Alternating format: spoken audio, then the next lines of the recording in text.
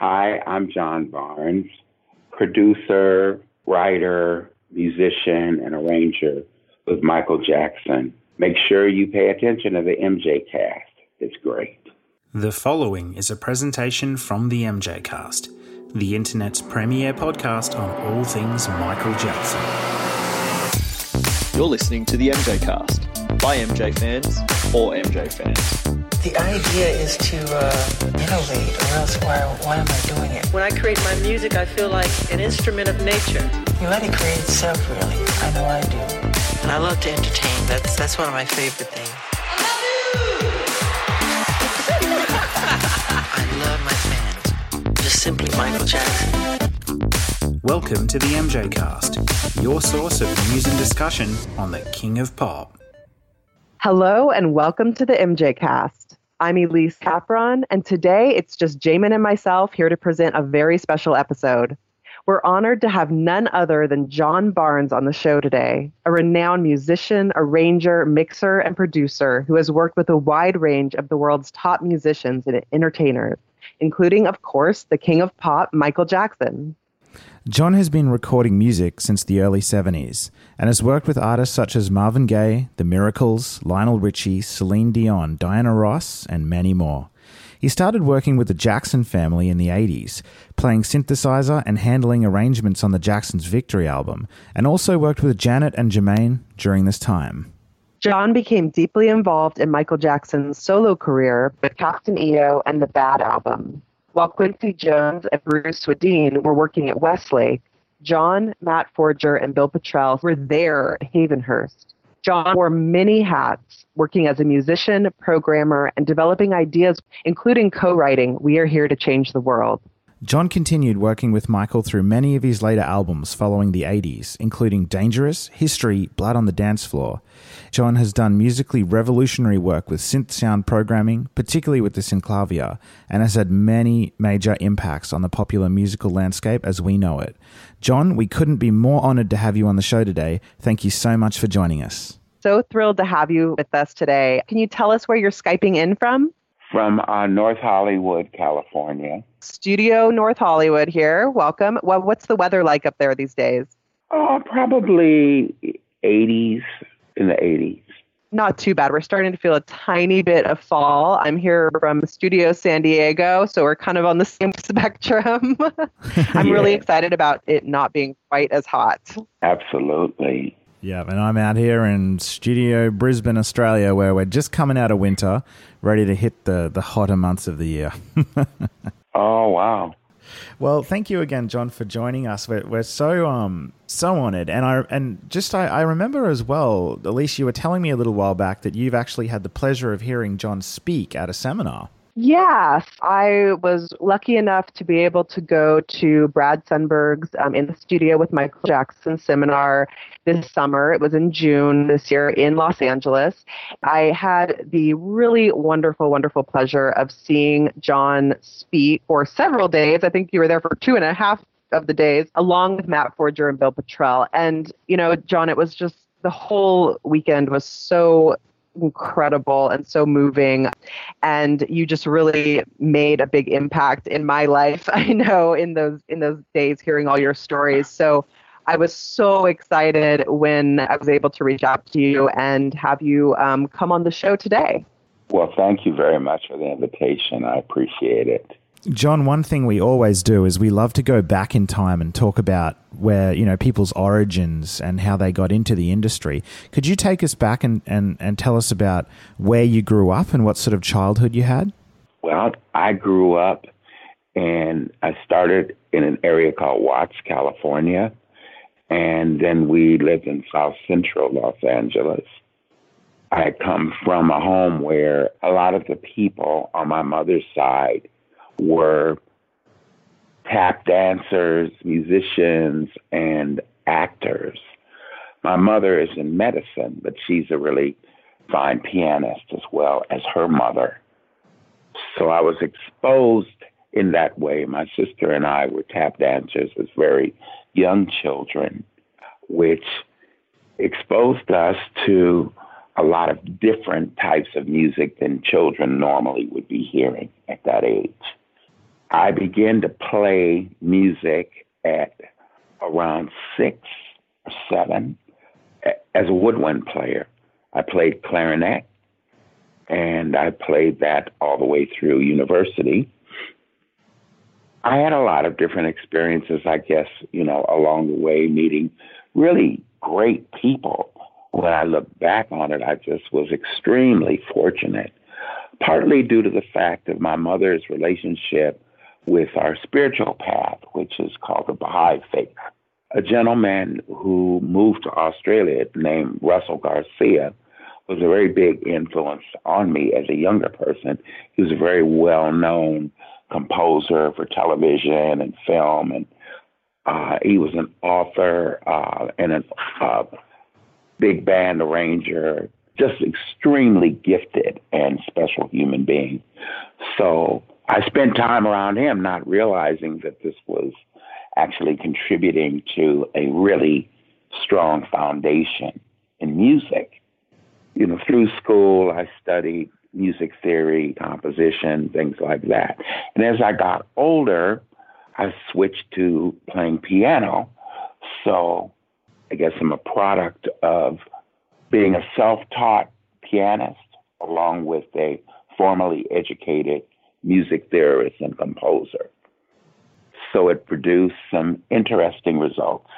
I was fortunate to be asked to play in many situations here locally with bands and performing artists. And when I look back, some of the places that I was involved with had large numbers of people who became successful over a period of time that I was coming through. People like LTD with Jeffrey Osborne, Shalimar with Howard Hewitt, a group that was called Master's Children that Ralph Graham and several guys came out of that went on to Earth, Wind, and Fire, Rhythm Rebellion, that had several guys who went on and became part of Rufus and Chaka Khan, Lakeside, Parliament Funkadelic, Whispers, just an unbelievable amount of people in our area out here. We did not have an industry for all of that artistry. There were no companies that really focused heavily on Black music. I ended up leaving to go work and be a musical director with the Miracles, which was the second iteration of the Miracles with Billy Griffin. I went to Detroit to live, to be a musical director for them, because I thought that I would end up having greater opportunities of moving forward in, a recording profession. And as it would happen, after about a year, Motown shut down its Detroit operation and everything moved back to Los Angeles, at which point I came back home and was allowed slowly into that system. And I was fortunate to record and work with many people as a result of that. When Motown came to California, they became aware of this abundance of talent that had been underutilized, let's just say. So their operation created tremendous training and work opportunities for all kinds of professionals, people who wanted to be engineers, people who wanted to be product managers, people who wanted to promote records, people who wanted to be in studios, who wanted to arrange, who wanted to play, who wanted to produce. All of these things started becoming available. So a lot of the other companies that had not really paid attention to that music in Los Angeles started realizing that Motown was succeeding out here and there was an untapped kind of a marketplace that had been underappreciated.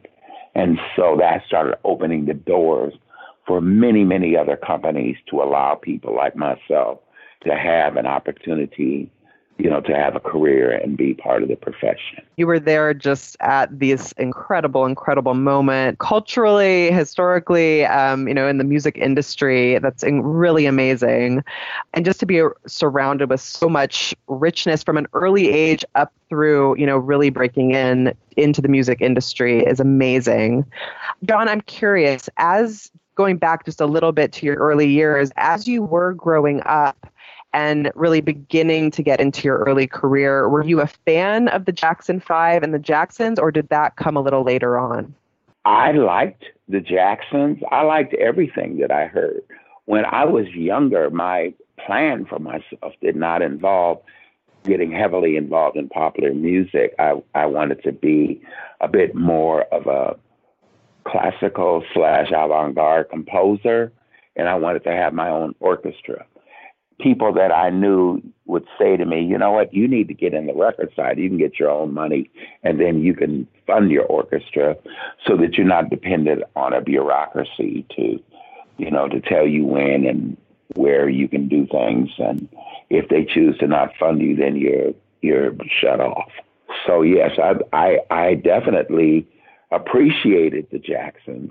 I had no idea that I would be working with them. Ironically, my first Jackson experience took place at Motown working with Jermaine.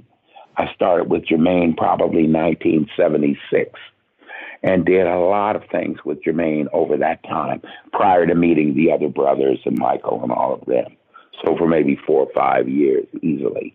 Wow, that's great. And you bring up Jermaine and the other brothers. I'm so curious, like having worked so long with them individually in the studio as well as Michael, are there sort of similarities between the way the brothers all work in the studio?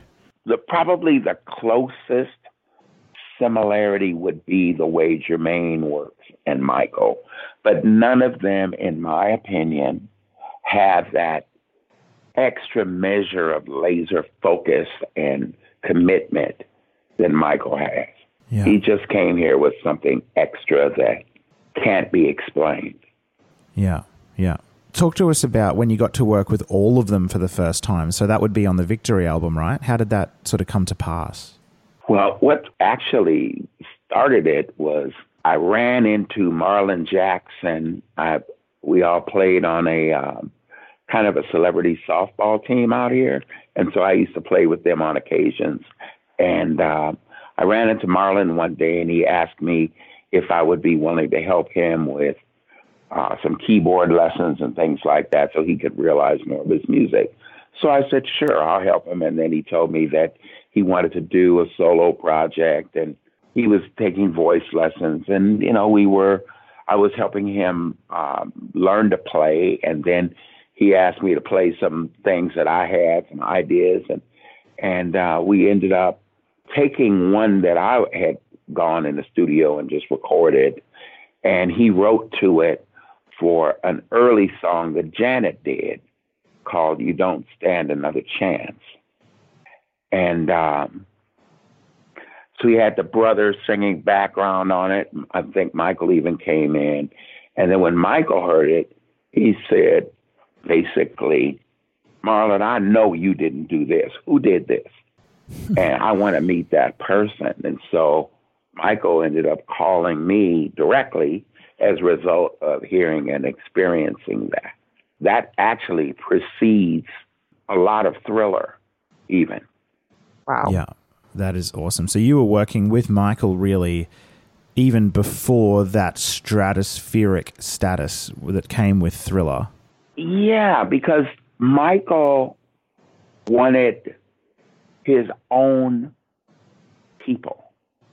I think he had reached the point where he felt that he wasn't able to express his concept and views in music as powerfully as he wanted to. He felt that there was nothing wrong with him having had success with Quincy Jones and Bruce Swedien and all of those guys, but he felt, okay, we did that. Now I want to go forward. And so he reached out to Bill Bottrell and myself about joining him.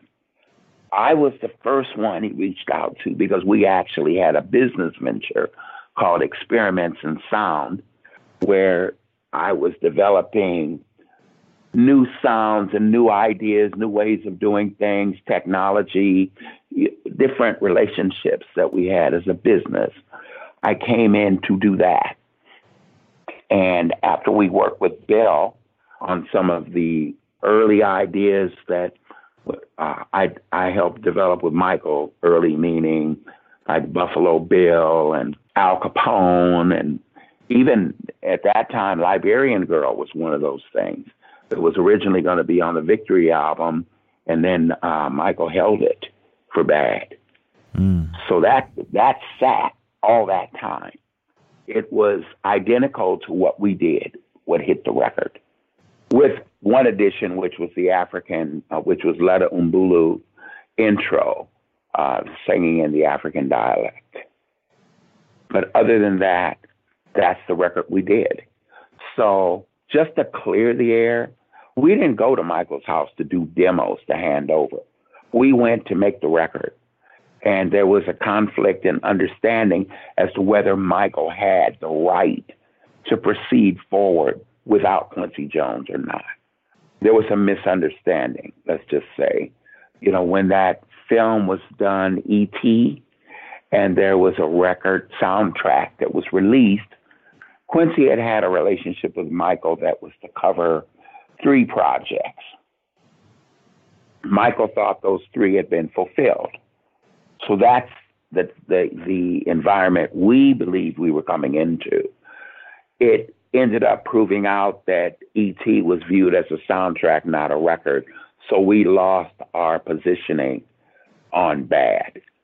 And one of the reasons I don't like to talk too much is because it's very difficult to take a situation like that and be viewed as like a warm-up squad or a B team and all those kinds of things that people say, and even down to people saying things like, Chris Correll did all of this stuff, and we hadn't seen him for, he didn't come in until probably 5 years after we had been working.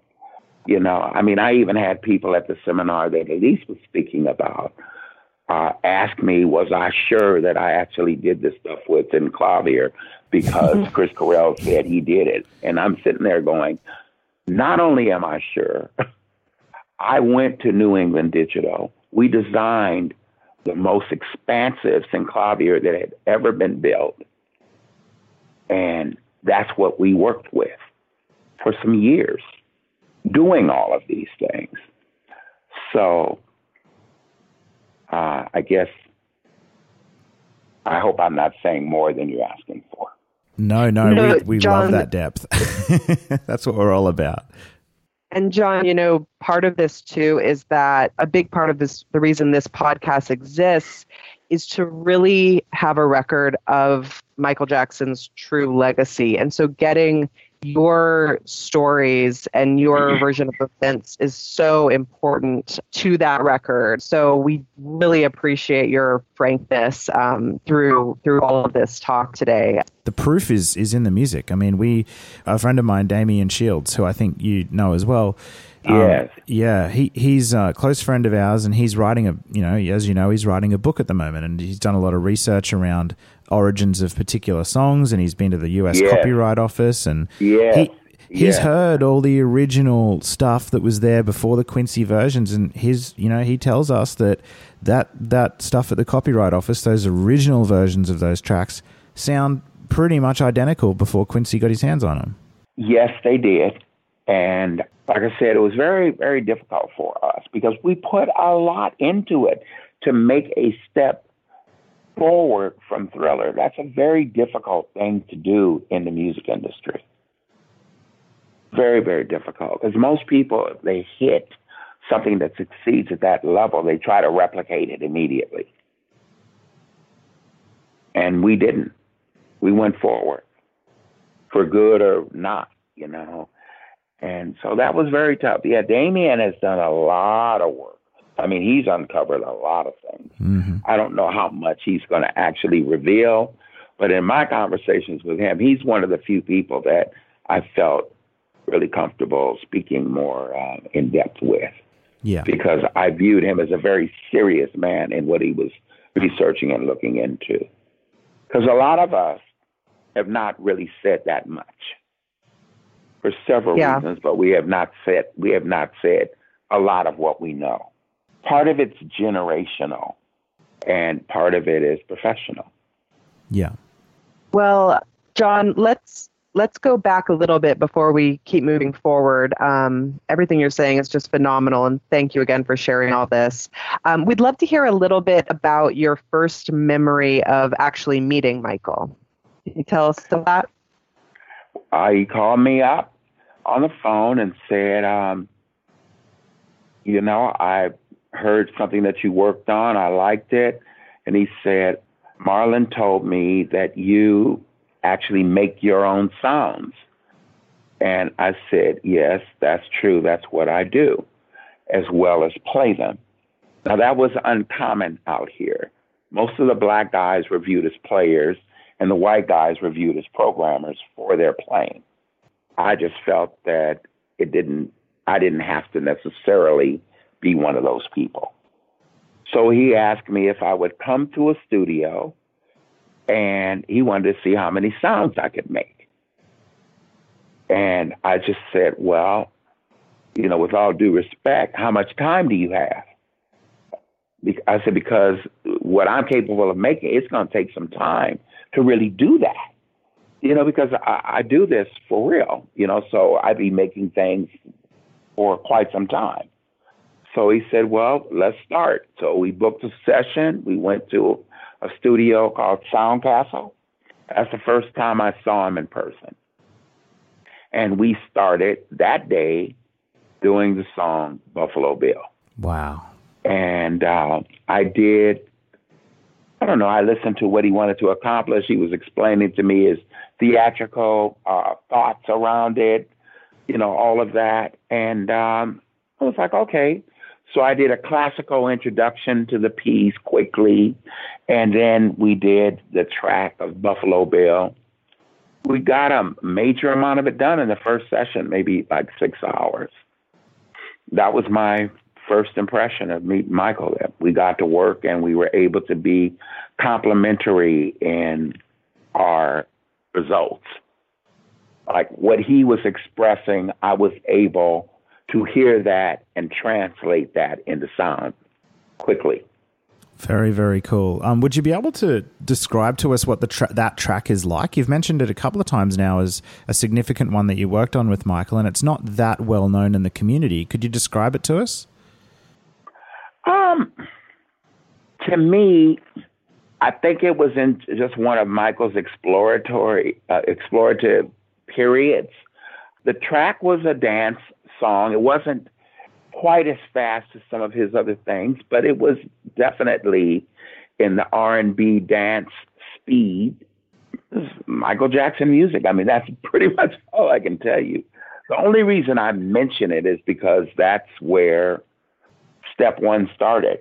I hadn't met him before that. I hadn't seen him before that. I'd never worked with him before that. It started right there. We started right into action. And after that, he said, you know what? I have this idea of starting a venture called Experiments in Sound. Would you be interested in something like that?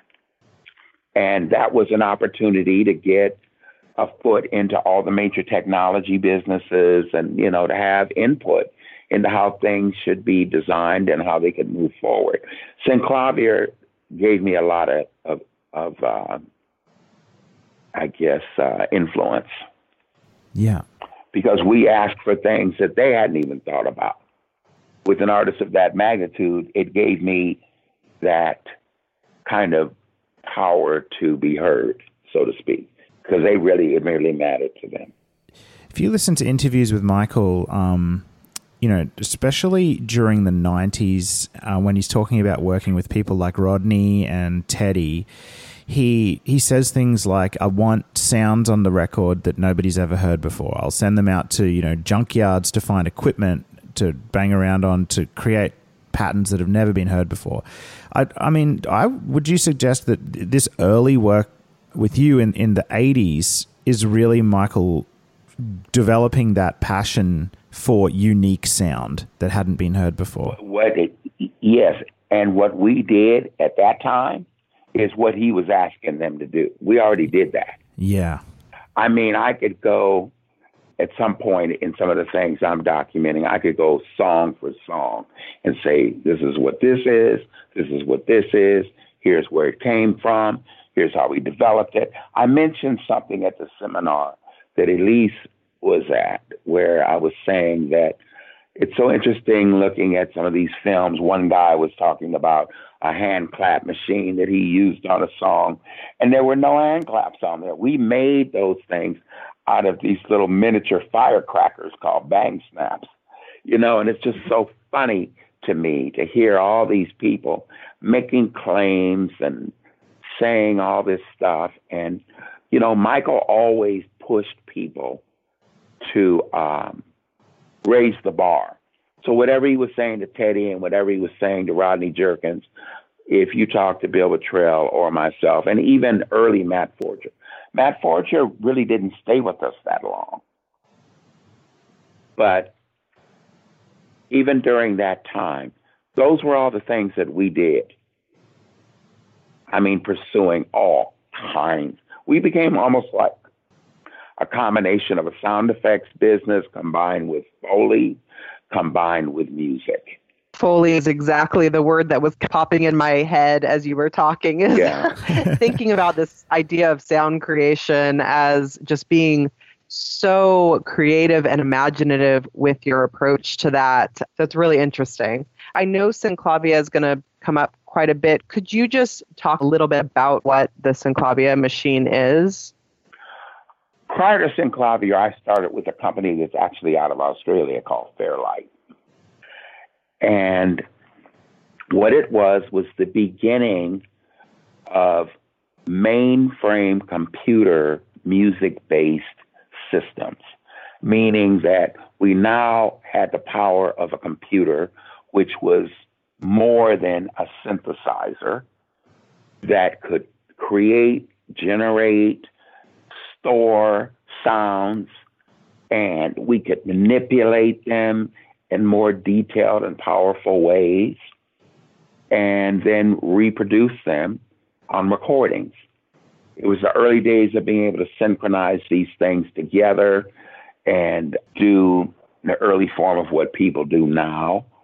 I got to a point working with Michael where, say, around the time period of Billy the Kid and those records, I was doing Fairlight and a few other instruments at that time. And then Michael said, I don't see you making these new sounds and things like you were. What's wrong? I said, I've maxed out on what this can do. I need to go further, and this company isn't allowing me to go further. And he said, well, what will do that? And I said, Synclavia.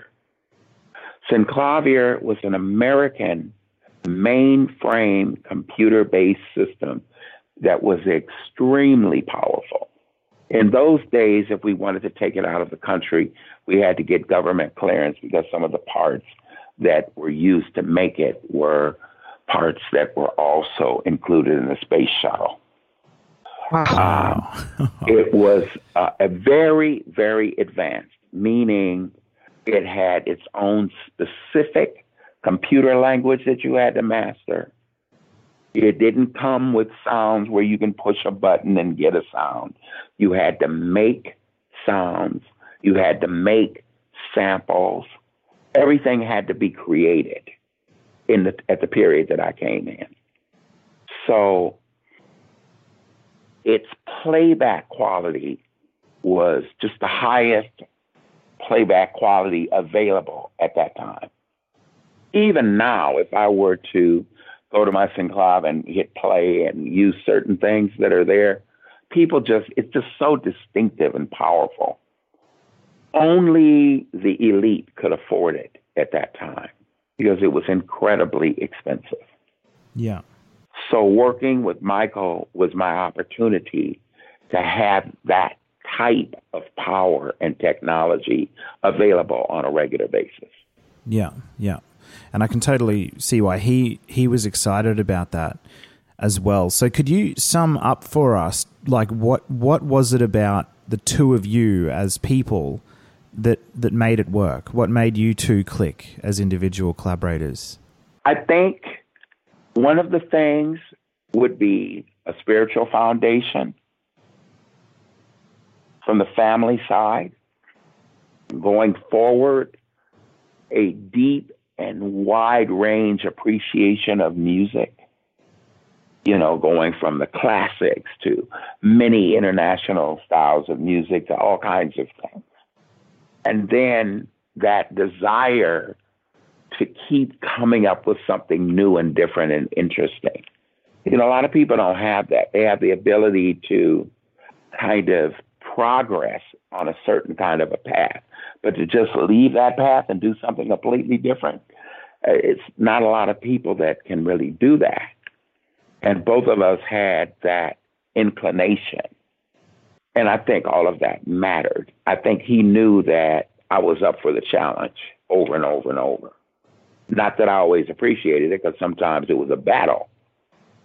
But he knew that at the core, that we both had a very deep love and appreciation for the real spirit of music, how it showed up on this earth. Sounds like you guys were kindred spirits, which I think is so wonderful.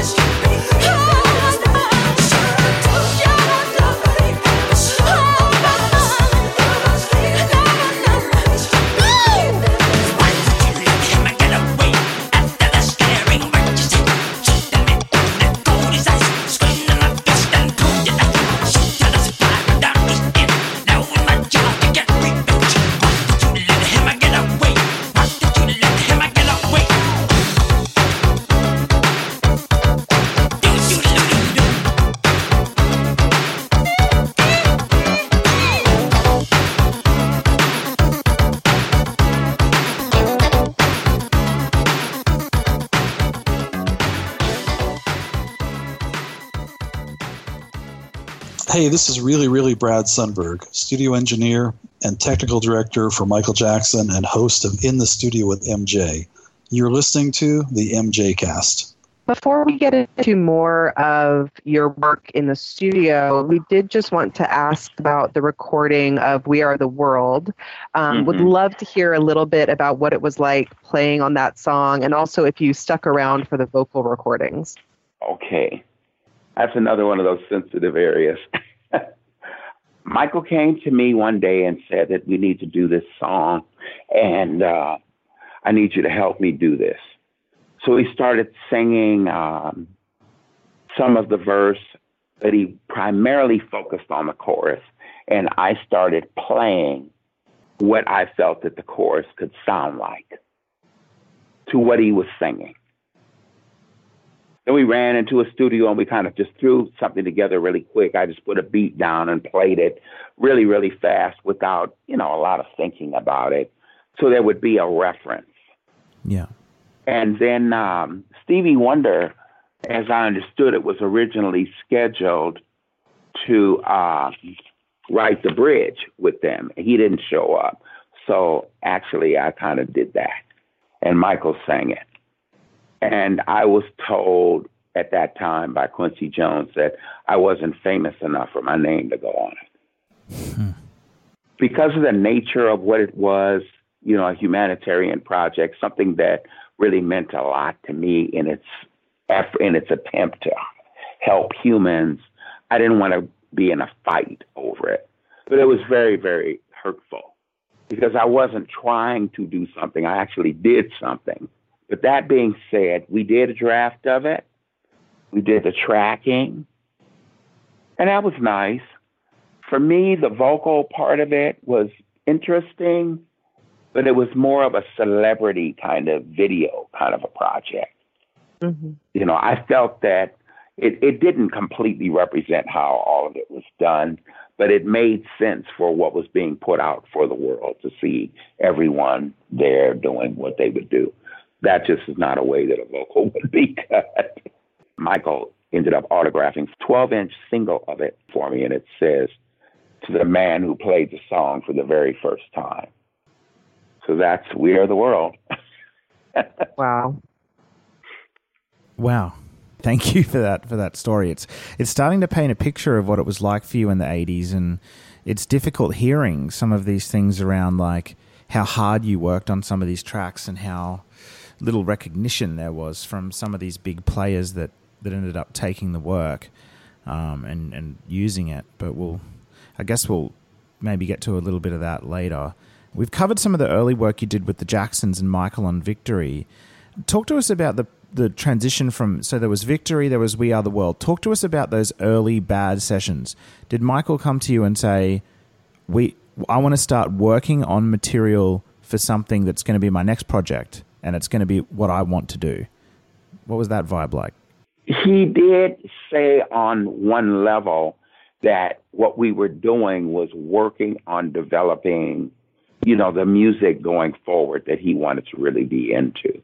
But it wasn't like specifically like we're working on bad sessions. It was that we had a job. I was under contract with Michael to work every day. That was my employment. So whatever needed to happen. If I needed to do string orchestrations, I did that. If I needed to work with the synclav and develop music with him, we did that. Whatever needed to be done, that's what I did. And we did that every day. So we were constantly developing music. And he would sit aside the things that he felt a stronger kinship with. And then we began to see that this could possibly be what was going to be on the next project. Another part of me had been done for Captain EO years before as well. And that ended up on Bad.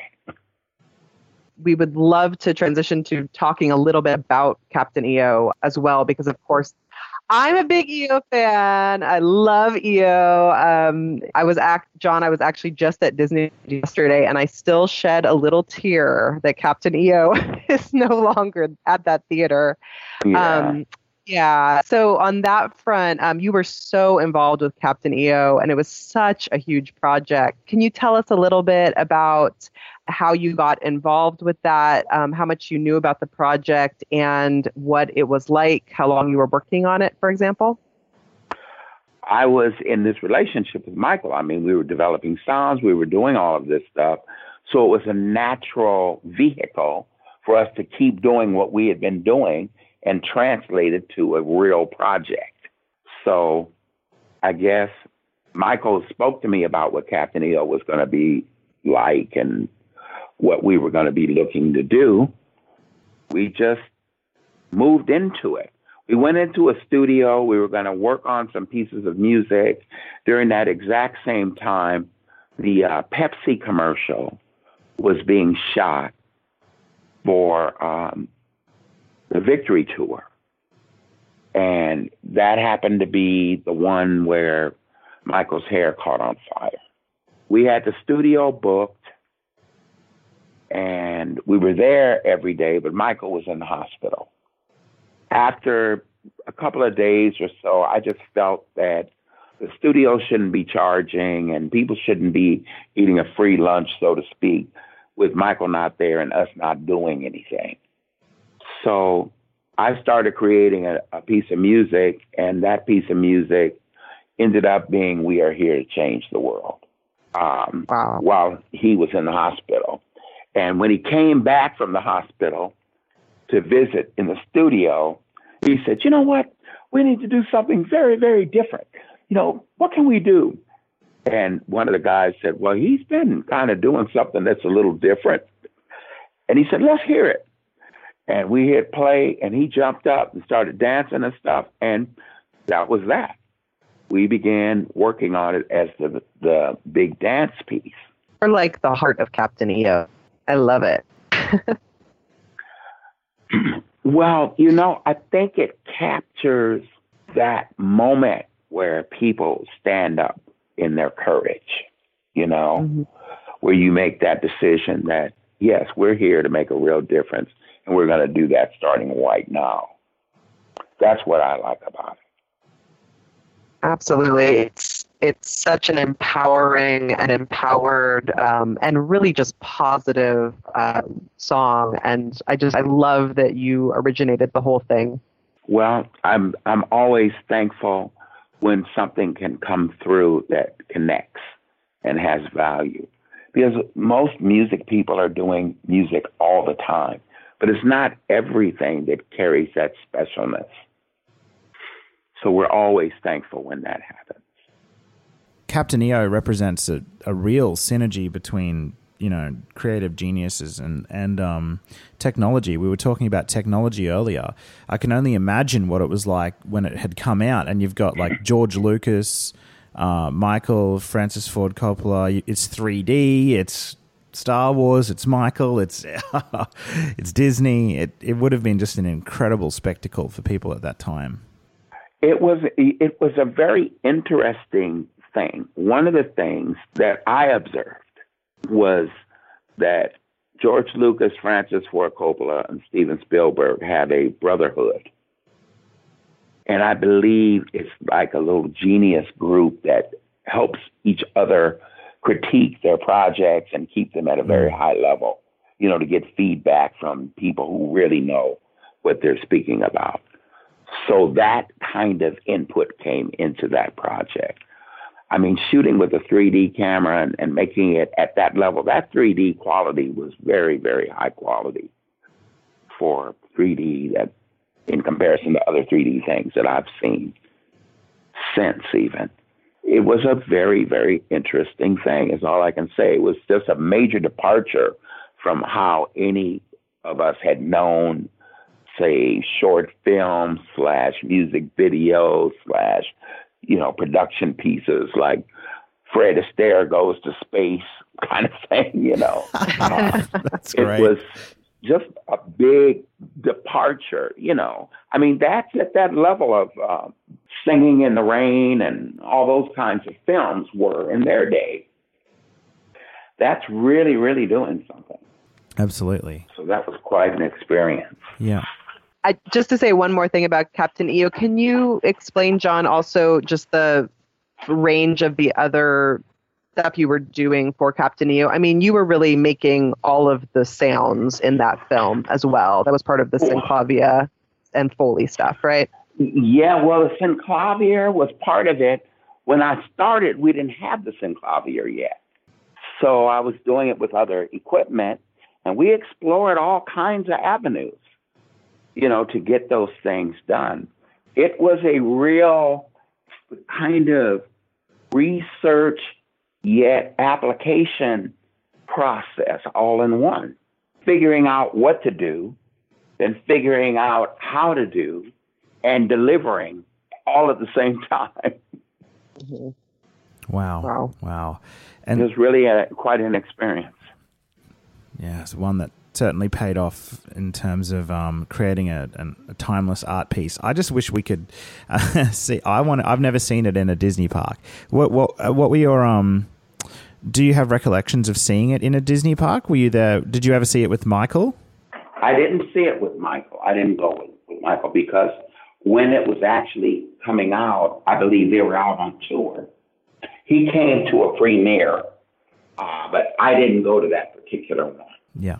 But I saw it a few times, and I thought it was really, really special.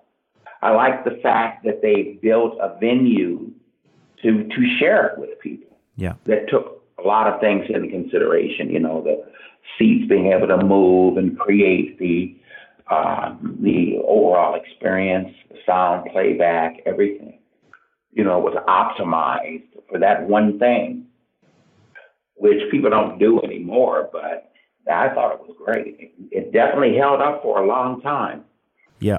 They brought it back to Disneyland after Michael's passing in 2009, and I went to see it again at that point. I thought it still looked fantastic. Yes. When things are done well, they just hold up for what they are. If a person was trying to compare it to, say, something that someone did today, you may look at that and say, I don't know. But like if I look at a film, say like something like Godfather, I don't look at Godfather and say, I don't like it so much because it didn't capture that energy that Terminator captured. I look at it and go, wow, that is a great film for what it is. Yeah. Mm-hmm. And Captain EO captured that for what it was and is.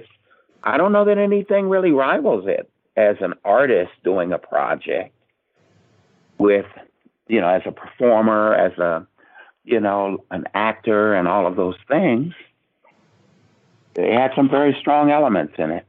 Yeah, agreed. And the message too. The message, man. Mm-hmm. Let's keep moving chronologically. I want to, we were talking earlier about Bad, so we've talked about Captain EO, and I want to know about the vibe in when you were working with Michael around prepping those songs for the next album. Was Thriller and its success looming over everything? There's this narrative that gets portrayed, I guess, by the media that Michael was crippled by Thriller's success and blah, blah, blah. No. Was that a thing? Mm-mm. No. A lot of people are oftentimes challenged to follow up that type of success because they're afraid that if they don't match those numbers, people will see them as failing. I remember, I think Bad had reached something like 30 million sales, and we heard some company people saying they were wondering if Michael was kind of losing it. And I'm sitting there thinking to myself, are you guys serious? Here is a man who has done 3 solo albums. And these 3 solo albums collectively have sold over 80 million records, and you're wondering if somebody's losing it? Mm. But that's the kind of pressure that gets put on people. And I think Michael just refused to give in to that kind of pressure. And one of the ways that you demonstrate refusal is by doing your work every day, as you should. If you're always making progress, you're always moving forward, you don't lose that much of an edge.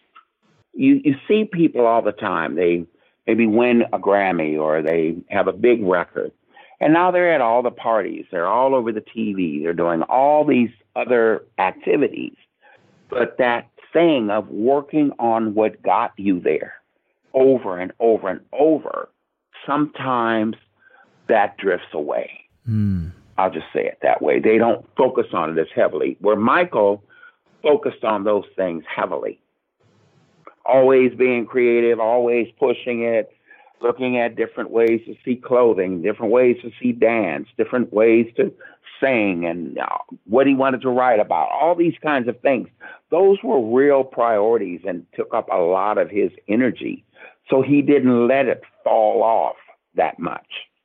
And Sounds so like it's that's almost one of like the being an differences. Olympic athlete and having to you have to be on top of your game in all regards all the time.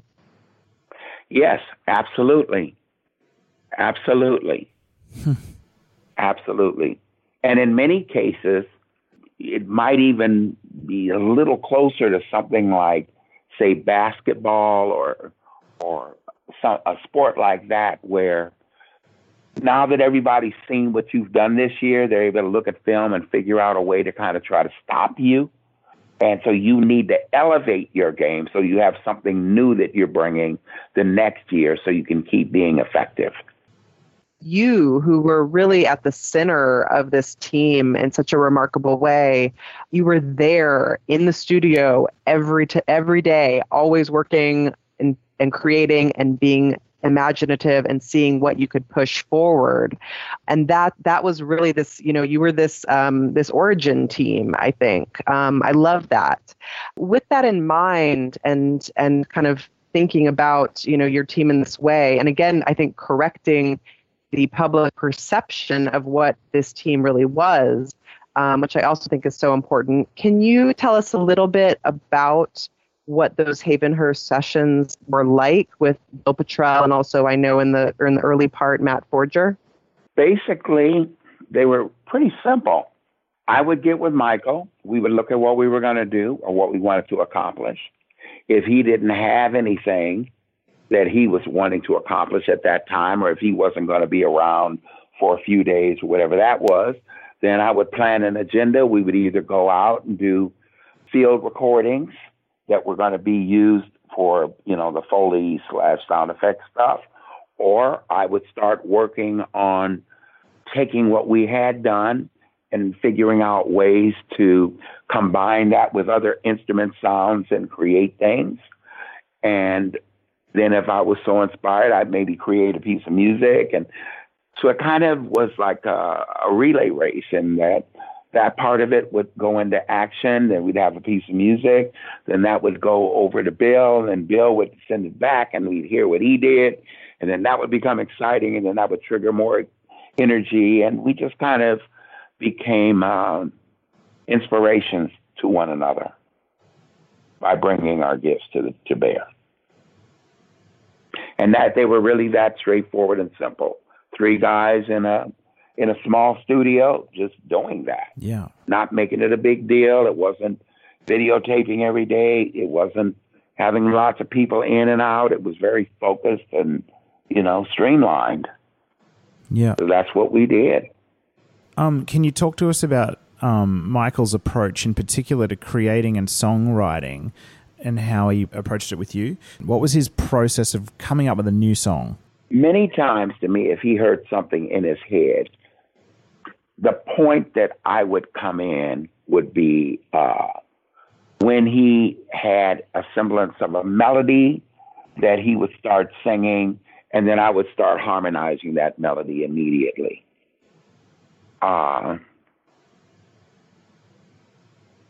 And then once we had a solid piece of music like that, then I would take that and go in the other room and start organizing it into a real recording, something we could record that he could then sing to and we could then move forward with. And it was pretty much like that every time. Yeah. Sometimes he'd have a bass line idea, or he'd sing some of his vocal drum parts to give an idea of the energy that he wanted in it. Sometimes it would go like that. Or he'd say something like, this feel like this. I want to write something with that kind of feel, which at that point I'd start looking through what we had and see if there was a way that I could start a process of creating that kind of a feel that then would maybe inspire him to go and come back with something with it. The other thing was that many, many of the songs that we did were recorded top to bottom 4 to 5 times complete. They weren't just done once. There was a lot that went into them. And that has to do with making sure that when a decision is made to say, this is the speed that I want, this is the key that it sounds best in, this is the instrumentation that I like versus that instrumentation, things like that, we explored scientifically once we had a creative piece to make sure that we weren't saying, I like that because that's the only thing we did. We like that because we explored it and realized that's the best path for it to go down. Yeah. John, would those different versions work as kind of an evolution towards the absolute final product, or was each version kind of trying out something different that might end up, getting all mixed up together? I mean, how exactly did that process work for you guys? I would have to say that it was just seeing what was possible. It's stretching the boundaries. It's a tough thing to do because, when you're working, there's a feeling that I know what I'm doing. I'm a professional and I know how to do it. But from a scientific standpoint, you want to make sure that you've explored enough to arrive at that decision and to be confident in that decision. And I hadn't worked with anyone who stretched it as far as Michael did. Yeah. When it came to that, sometimes I thought it got pushed a little too far. Other times I felt that it was good that it got pushed far because good things came out of some of the different versions. But God, I remember doing Al Capone a couple of times. And then Al Capone ended up morphing into what became Smooth Criminal. So sometimes it would happen like that as well.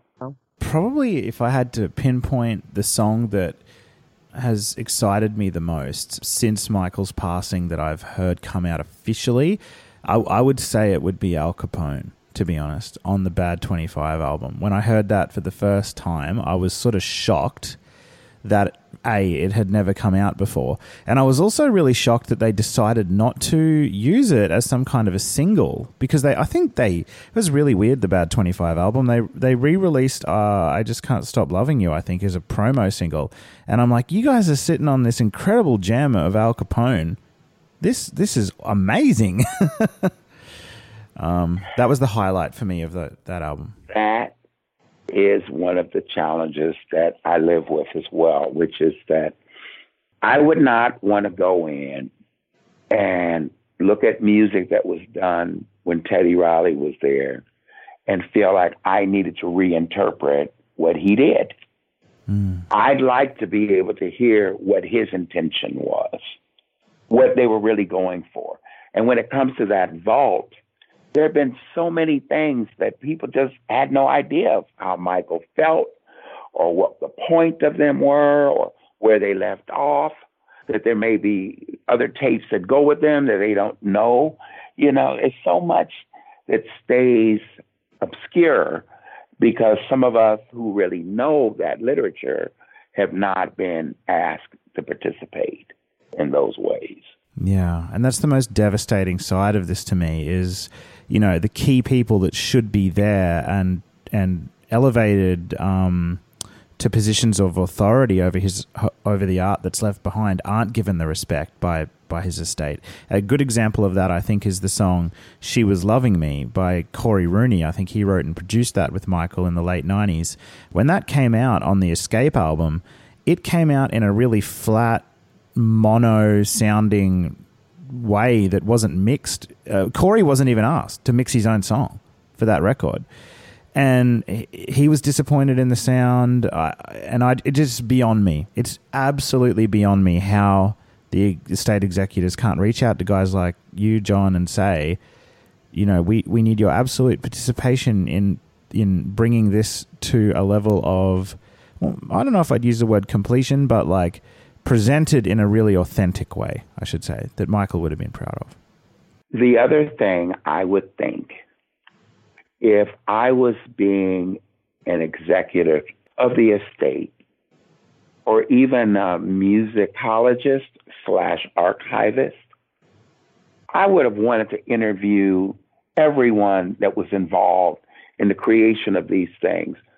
What do you remember about this? What's special about this? Blah, blah, blah. You know, those kinds of things. I'd want to have the real, while everybody is still here with us. Yeah. I'd want to have that documented. And I'd want to know, what's this over here? You know, we put this up, but we didn't really understand it. Oh, well, you don't understand that because the synclavier needed to be attached, and we never really recorded all the synclavier parts to that, you know, for example. I mean, you know, somebody's going to go through and use a measuring stick that is just not accurate, and it's going to be determined by people who had nothing to do with Michael at that time. I find that challenging for me as a being. What do you think about it when they release these old sort of demos or songs, but what they do first is get people like Timbaland and people that are totally disconnected, never worked with Michael, and they say, we want you to remix this and we're going to put it out as a song. What do you think of when they do that? I think that it's backwards. I think they should make certain that those guys are at the bare minimum hearing what was intended to be done in the first place, and then they might be viewed as remixers to come in and give their interpretation once there is an interpretation. My issue is for them to be giving a quote unquote first interpretation with no intimate knowledge. It's difficult for me. Yeah, it's just difficult for me. But you know, that's what happens. You know, the people involved in the estate have a different view. I just would love to see his contributions documented in a way that they could be used in a much more scholarly way, you know, in universities, and people be able to study music and what makes these things happen and know what people have to say and what the input was and all these kinds of things. To me, he deserves that. Yeah. He deserves that. No, I couldn't agree more. And that's why Q and Elise and I feel so much. We feel a great sense of urgency to try and capture these stories and keep them and document them. And when I say we feel really honored to speak with you, it's not an exaggeration. I feel like we're talking to somebody who created history here. We really are. Like, Michael was an incredible musician, but I really feel like he wouldn't have been able to, you know, develop to the heights that he did without being able to work with people such as yourself who could, you know, elevate him. So thank you again. Well, and we come from it. See, these days, people can take a laptop, some Bluetooth speakers, a small portable keyboard, and use audio programs that give them all kinds of sounds and all kinds of beats and hits and all kinds of things, and put something together sitting in a park. At the time that we were working, none of that was possible.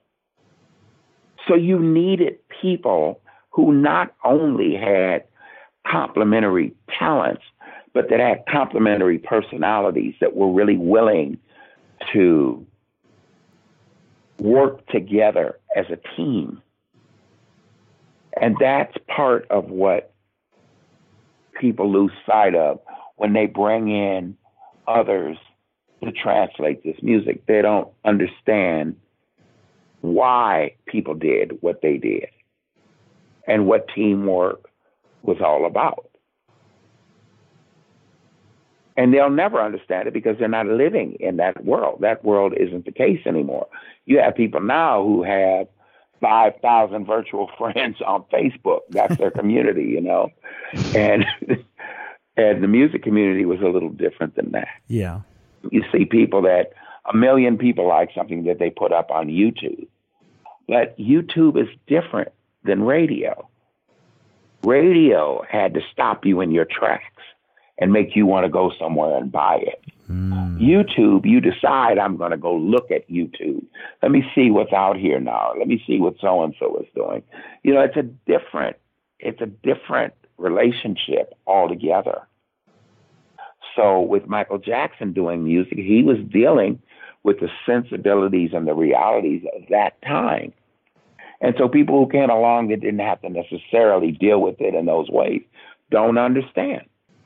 John, going from what you're saying to really talking about organic song creation, we'd love to hear a little bit about Michael's beatboxing. Of course, he's well known for vocally singing the compositions that he would be hearing in his head.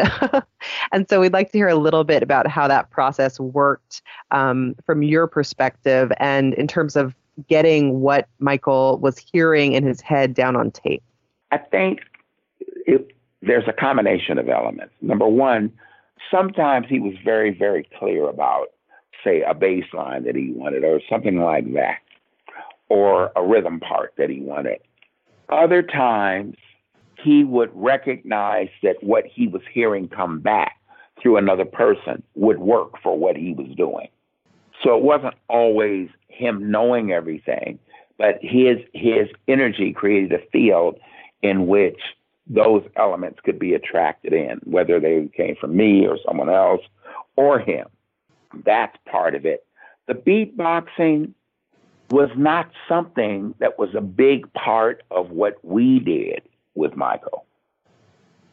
It was a big part of what he did prior to us being there, because he didn't have the level of equipment and the level of personnel that we all represented. So when he wanted to put something down, he needed to sing the beat, so he had something to sing to and all of that. That went away. He didn't have to do that, and not during that time period. He's very capable of doing it, but it wasn't required.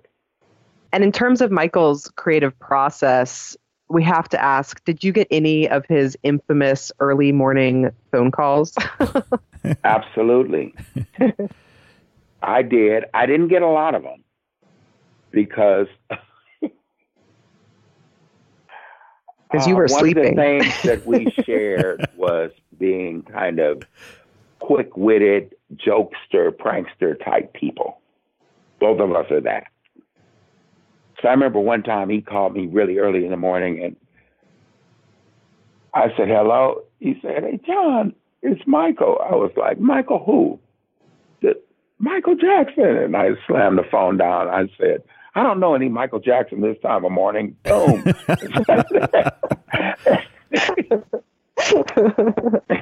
For a short period of time, I had a beeper. I think I got beeped 4 or 5 times before I went even a mile after leaving. So I threw that thing away. Oh, man. Yeah, because, you know, at that time, I mean, where could he go? I mean, everywhere he went, it just became this huge thing, you know? So a lot of his life went into what we were all doing. That's where he could be free. So we had very interesting relationships because of that, because we spent a lot of really significant time with him. It was very different than people who worked, say, on a project with him. They met in the studio and then they went their separate ways. I mean, I walk out of the studio, I could go upstairs and that was his bedroom, you know? So sometimes we'd write in there because he had a piano in there. Other times, you know, we would do different things, but it was very safe environment with which to be in. Yeah. John, during the Bad sessions, Michael was churning out some tracks that didn't make it onto the album, obviously. I think, if I had to guess, the Bad album probably would be the one with the most number of songs that didn't make it that are still there, still exist. Songs like I'm So Blue, Price of Fame. Do you recall any particular songs that didn't make it onto the Bad album that Michael continued to be passionate about and working in the 90s on? I don't know about working into the 90s on. I don't know about that, but I know that there were a few that he had strong feelings about. But then again, that's where the philosophical and artistic differences showed up between him and Quincy Jones. Yeah. I mean, Michael was really, ready to emerge. And he just kind of felt that a lot of his kind of ideas weren't that quickly received. He always had to fight for them. Because I will say, Man on the Mirror, the Bad album that came through Saeed Aguirre, which came through the Quincy path, that was a major contribution to that record. Yeah. But the Stevie Wonder song and some things like that, I believe there might have been stronger pieces available. Definitely, yeah. Yeah. That I know of, for sure. Price of Fame became a Pepsi commercial at one point. Yeah, that's right, yeah. Yeah, it did. Yeah. There was one called Do You Know Where Your Children Are? That was very interesting. One called Turning Me Off that was really interesting. There's one that I know looking back on, he said to me that we should have done it. It was a song we did together called Make or Break. You know, and there were a lot of others. But it's hard to say.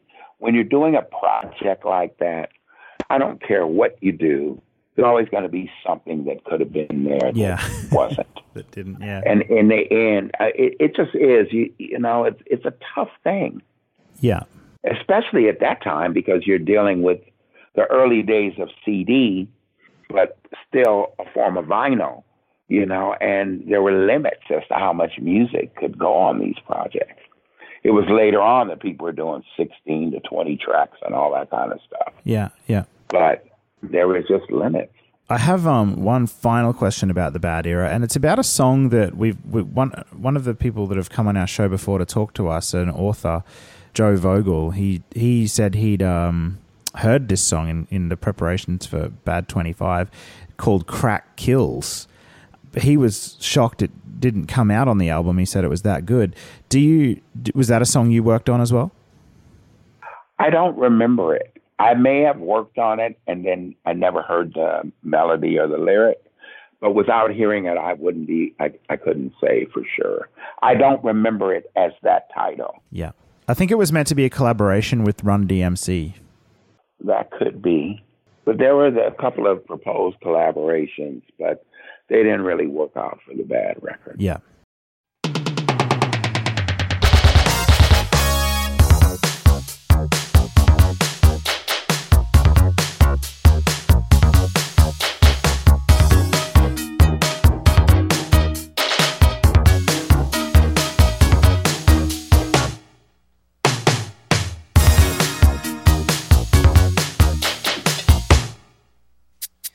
We're on a mission in the everlasting line that shines.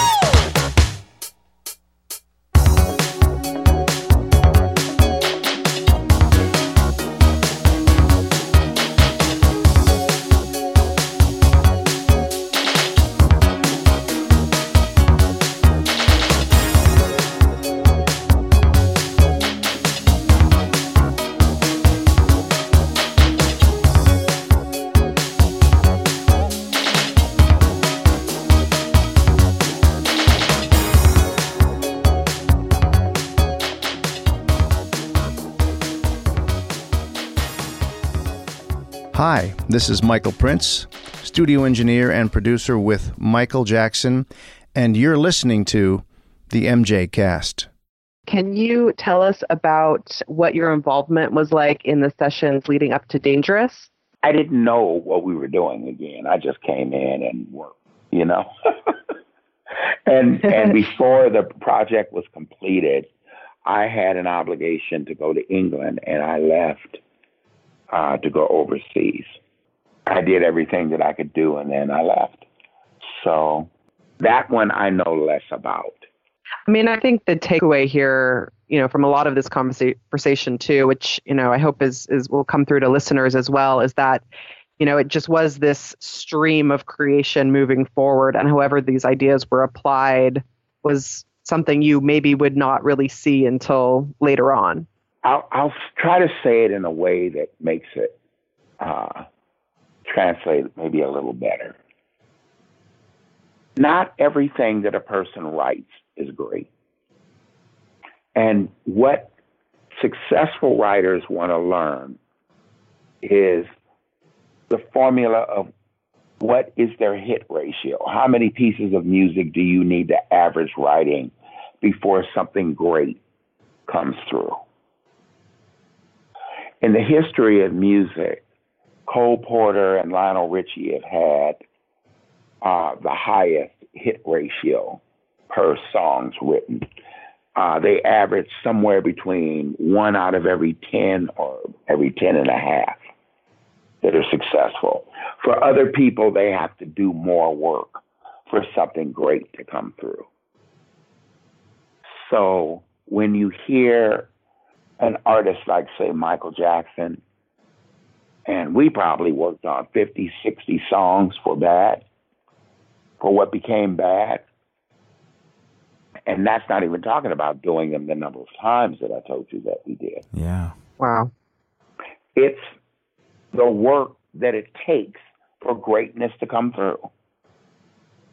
It's what's required. Lots of them aren't good enough. That's why I'm not a big fan of undereducated people going into a vault. Mm-hmm. Because not everything was meant to be out. I think it matters that the artists have some say-so over this represents my creativity and what I do. And this one didn't quite make it, so I'd rather not have a diminished version of what I do out before the public. Yeah. As an example. So I just think that some of those considerations have been overlooked a bit. Absolutely. And at the very least, if they are going to come out, then present them as what they are, as demos. Like some of those, I've got the, I can't remember what anniversary edition it is of Marvin Gaye's What's Going On, but that's great. 40th. I think it is the 40th, and that's got multiple discs of like alternate takes and demos, and they are presented as they are. They are, they weren't finished things that made it onto the album. Whereas the Michael Jackson estate, they go get some demo that Michael recorded in one day and probably never thought of again, and then get a new hot producer to remix it and say it's a completed Michael Jackson song. It's a different approach. Because it's financially motivated, it's not artistically motivated. I believe that they're just looking for ways to create the revenue streams, as opposed to realizing that, revenue streams come from maintaining an appreciation for someone's artistry. An example of that would be if you went into a store and you wanted to buy a DVD, and you wanted to buy a DVD of, Mickey Mouse or any old Disney products like that. Those things aren't discounted. They're not marked down because they never lose their value because of how they're respected. And I feel like that's what matters to me when it comes to Michael, that the respect level be there, that if something wasn't really meant to be the full-on record and all of that, I'd put 20 of them together and give it to the fans. Mm-hmm. I want to keep that relationship that took years to build. I'd want to keep that alive and integrous. That's what would matter to me. Because, and again, like if a person could buy a product, let's say, and with that product that they're buying, they could have interviews of people that were involved in making that product. What was it like and all of that. For the fan base, that would be incredible for them. Those are things people really want to know. Yeah. And I think the estate has lost sight of that, trying to just monetize everything as opposed to just thinking about it a little bit differently. I'll just say that. Agreed. It's tough. Yeah, it's really tough. I mean, a lot of us that have been fans when Michael was alive, I became a fan in 2001, and it is a difficult scenario to be in today because you've got an estate that really behaves in a way that's unacceptable. I mean, all you have to do is look at the album that came out in 2010 with the fake tracks on it, with the fake vocals. Absolutely. You got Michael's family, collaborators, fans pleading with these guys, don't release this. It's fraudulent. We're telling you. And they went ahead and did it. And you got a fan community that's divided now. Many of us won't support them. It's fractured and it's negative and and it's unfortunate. It's undeserved. Your job as an estate is to protect the legacy and the wishes and the desires of the person that created all this. It's almost like it's hell-bent on going the other way. I know. That's crazy. I don't get it. But anyway, we didn't get here then. We didn't want to just... That's very true. So, that's very true. Sorry for getting sidetracked. No, I do that too. No, it's an important point.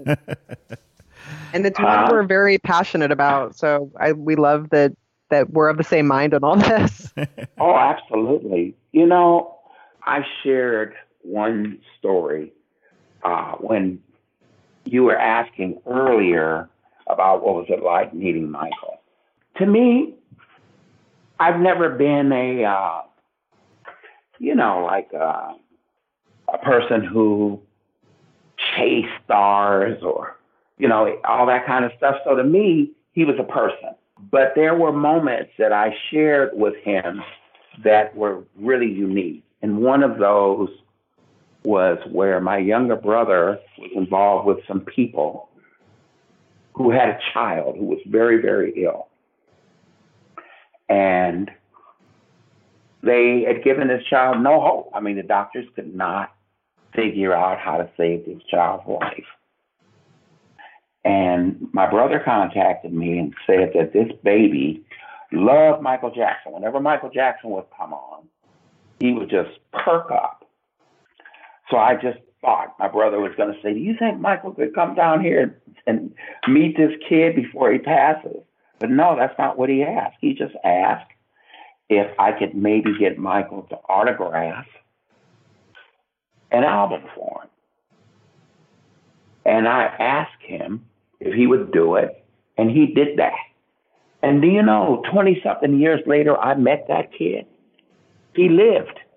You never know what things like that can mean to a human being. He meant so much to so many people. I mean, in the real world sense. Not just because he made records, but because of so many things that were done.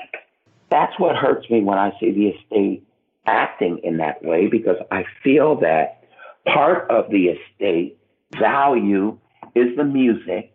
The other part is carrying forth who the human being was. And as a human being, I know he would never act like this. Yeah. Couldn't agree more. So heading into like the 90s, so beyond Dangerous, History, Blood on the Dance Floor, and Invincible, during that time period, were you still working with Michael as heavily as you were in the 80s, or was he calling on you? No. No? He had moved out to the ranch, and he was working with other guys, and I was okay with that because I was doing other stuff as well. Yeah. Yeah. So occasionally I go out and visit or, say things. And, I work with Jermaine a lot. But, Michael was creating at that time a bit of a competitive field between Brian Loren and Brad Buxer. And, I guess one of the times I went, everybody was there. And I just felt this level of competition that I don't participate in. Mm. That's one thing I've never believed in when it comes to music. I feel like, just like with a relationship, that you want to be in the place where what you have to offer is what people want. And if they want something else, let them have that, because I can't do that or be that. So I didn't participate during those times. So that's interesting, because I've actually interviewed Brian Loren, and it was a very interesting discussion, to say the least. But there were moments in the discussion where he really placed a lot of blame on other people for how things went down, and I don't really want to get into the specifics of it. But that's Brian. Yeah, but are you saying that Michael sort of willingly created an environment where people were working in silos? Like, that's how Steve Jobs worked at Apple. He'd create different teams working on the same thing. How Barry Gordy worked. Yeah. He learned it at Motown. Yeah. You have people competing to give you the best product. Yeah. Yeah. Well, Brian was a talented person that should have felt, I'm sorry, I hate to say what should have. In my experience, I would have felt that he would have looked at himself as very fortunate to have been in that situation. He was not really one of the kind of guys that one might think of when you think about Michael. I'll just say, if you talk to people that worked with Michael and you say, well, what do you think about this particular person? They might look at it and say, I'm not so sure. Yeah. I mean, it was the same way with L.A. and Babyface, and with Jimmy Jam and Terry Lewis. I mean, they were very, very successful, but, they're successful at something that was different than what Michael did. And that's something that a lot of people don't realize. Just because you're successful doesn't mean you can work with just anyone. Yeah. Well, and Michael was savvy enough to, just be so great at creating, especially, when you were there at Havenhurst, to be creating this team who he could just trust in and go to and work with in this really deep way. And then you also, as you mentioned, it was really about work and understanding how to this group along the way too. That's where that amazing creation happens. As it went into the 90s, you started seeing a different kind of a creative person. Someone who was singular in what they did. Now, we're all able to be singular, but we came up in a music community, whether it's an orchestra, a band, or whatever. People, in order to realize music, had to work with other people. So if you couldn't be a person that others were inspired by and wanted to work with and wanted to be around, then you just were not part of it. When people could lock themselves up in a room and come out with something as a product, they didn't have that same type of personality anymore. So Brian and several other guys just kind of represented a different point of view about how things got done. Yeah. Michael, being that he and I are the same generation, and Bill, we're all the same generation. So as such, there were some foundational things that we were all in agreement with on the ground floor. I didn't get disturbed. If somebody could do something that we needed, I didn't have a problem with calling that person up and ask them to come do that. A lot of these guys were very territorial. It was either you were doing their thing or, they were. Yeah. And I was used to being around extremely gifted people at every seat all the time, So that's where the competitive side did not appeal to me. Yeah. That's where I became less willing to be around. But I've heard this story as well, and I'm hoping you might be able to correct it if it's not true. But I've heard that you were involved in sort of a little team scenario thing in the 2000s where Michael had you working on a charity single. See, I remember in the mid-2000s after the trial and Michael moved to Bahrain, that was a really exciting time for fans, actually, because there was those incredible images that came out of Michael in the studio, 2C's studio, and we were so excited. We were like, Michael is back in the studio doing his thing. This is awesome. Yeah. I wonder what's going to come. And then there was so much mystery around that for so long. I just want to lay the misconception out, if it's not true, that there are two separate teams, both working independently on charity singles, and Michael was working both teams. One was working out of Bahrain. Is that any truth in that? Well, let me just say the single that was being worked on in relationship to Bahrain actually started during his trial. I was going out to his ranch during the trial, and when the trial would let out in the evening, we would work at night out at Neverland. 2004. And that went on into 2005. 2006, Michael headed over to Bahrain as far as to stay. And there was a business put together for that single and other things as well. Yeah. And that song was one that had been written by David Foster and Michael Jackson. Yeah. I worked on several pieces of music, going from the United States to Bahrain, from Bahrain to England to do the orchestrations and all this stuff, as well as helping to develop music for potentially a project going forward. That's why Bill Trell went over as well. Yeah. So we were kind of getting all of us back together. Because I think Michael had figured out at that point that you need to be around the kind of people who can really deliver, but also are not closed-minded to allowing space for others to contribute when needed. And a lot of the other guys weren't those type of people. They were like, we do what we do. We don't need anybody else in here. Yeah. That's what makes it L.A. and Babyface, or that's what makes it Jimmy Jam and Jerry Lewis, or that's what makes it Rodney Jerkins. Where in our case, we were looking to make a Michael product. And whatever it takes to make that was our mentality. I mean, I guess that's one of the criticisms that come about with his later work, with things like on Invincible, with all of those Rodney Jerkins tracks. A lot of them feel very much like this is a Rodney thing featuring Michael.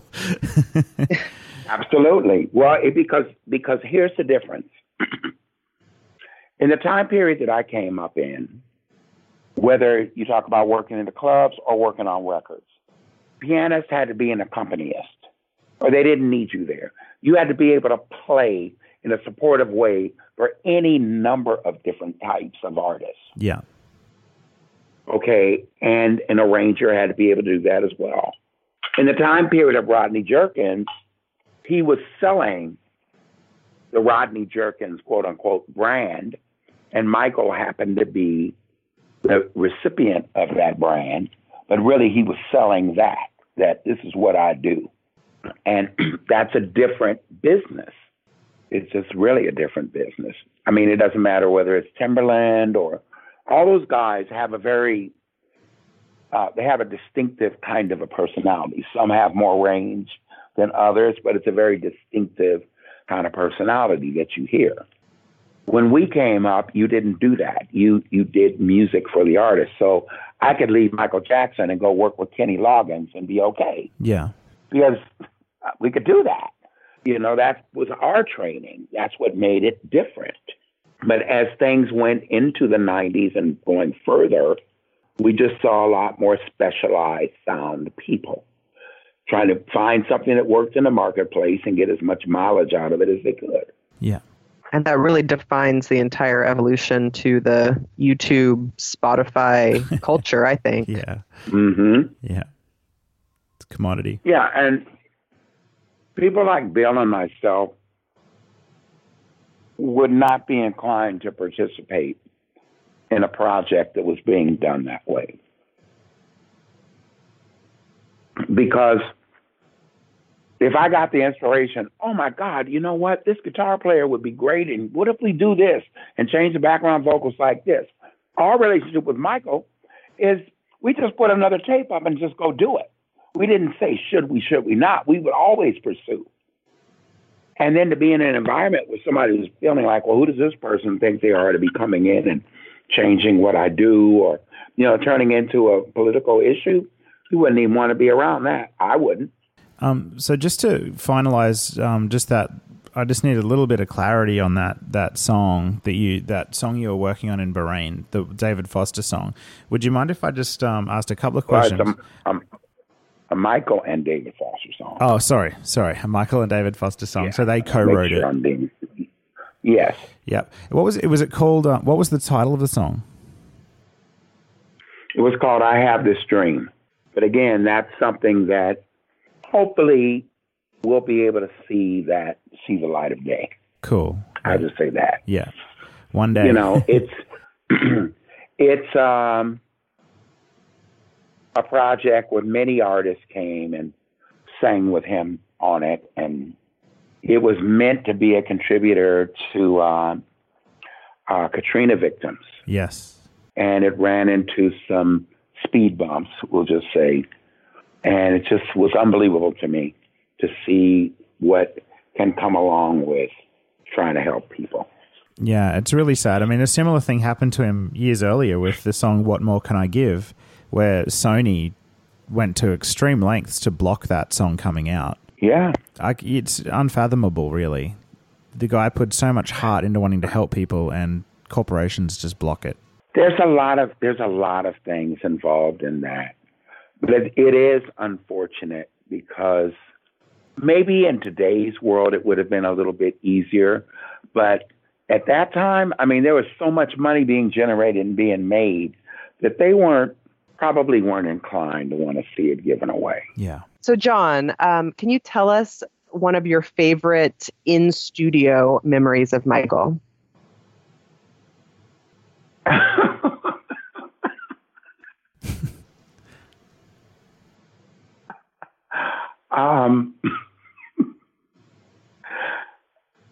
That's very difficult to say because most of mine are kind of comedic, and I wouldn't want to embarrass anyone.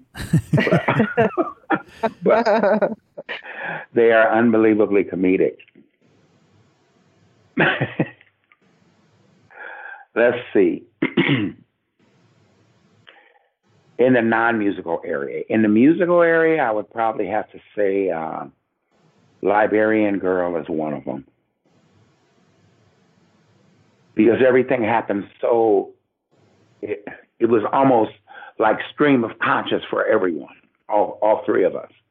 And it happened so fast that we all knew that something extraordinary had happened. On the musical side, that's one of them. But on another side, we were in a studio and some people came for a meeting. And I guess they were thinking, okay, that this meeting, let's say it's supposed to happen at 5:00.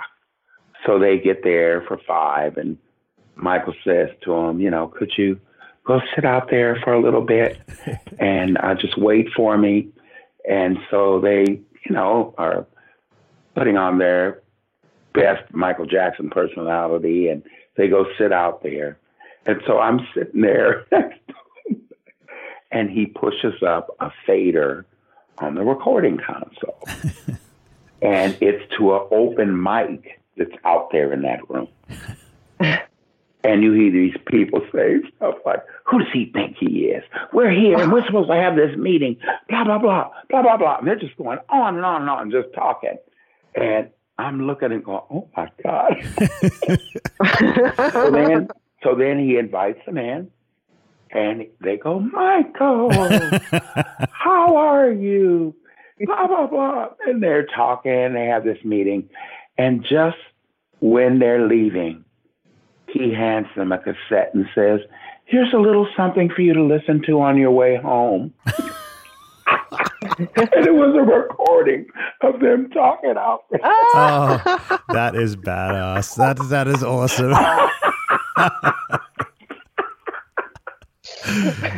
Oh, man. That's pretty Love that. John, but do it's you just so have... par for the course. Yeah, it seems like he just, I mean, Michael just, that was his element. He thrived there, right? And everyone got to be in his little sphere. Do you have a particularly favorite song that you worked on? It sounds like Liberian Girl was a pretty magical experience. Yes, because of that. That one, and then I Have This Dream. I liked I Have This Dream, not because it was the greatest one that I'd ever worked on with him or anything like that, but because it represented, you know, a reunion in a sense for us. And doing something that we could really do and giving to humanity and all of those things. So that was special for me as well. Oh boy, I can't wait for I just hope one day we get to hear it, you know, like when the time's right and when everything's worked out and you're comfortable with it. I hope one day the world gets to hear what that song is. Yeah, it's a bit encumbered right now to try to figure out what is really possible with it.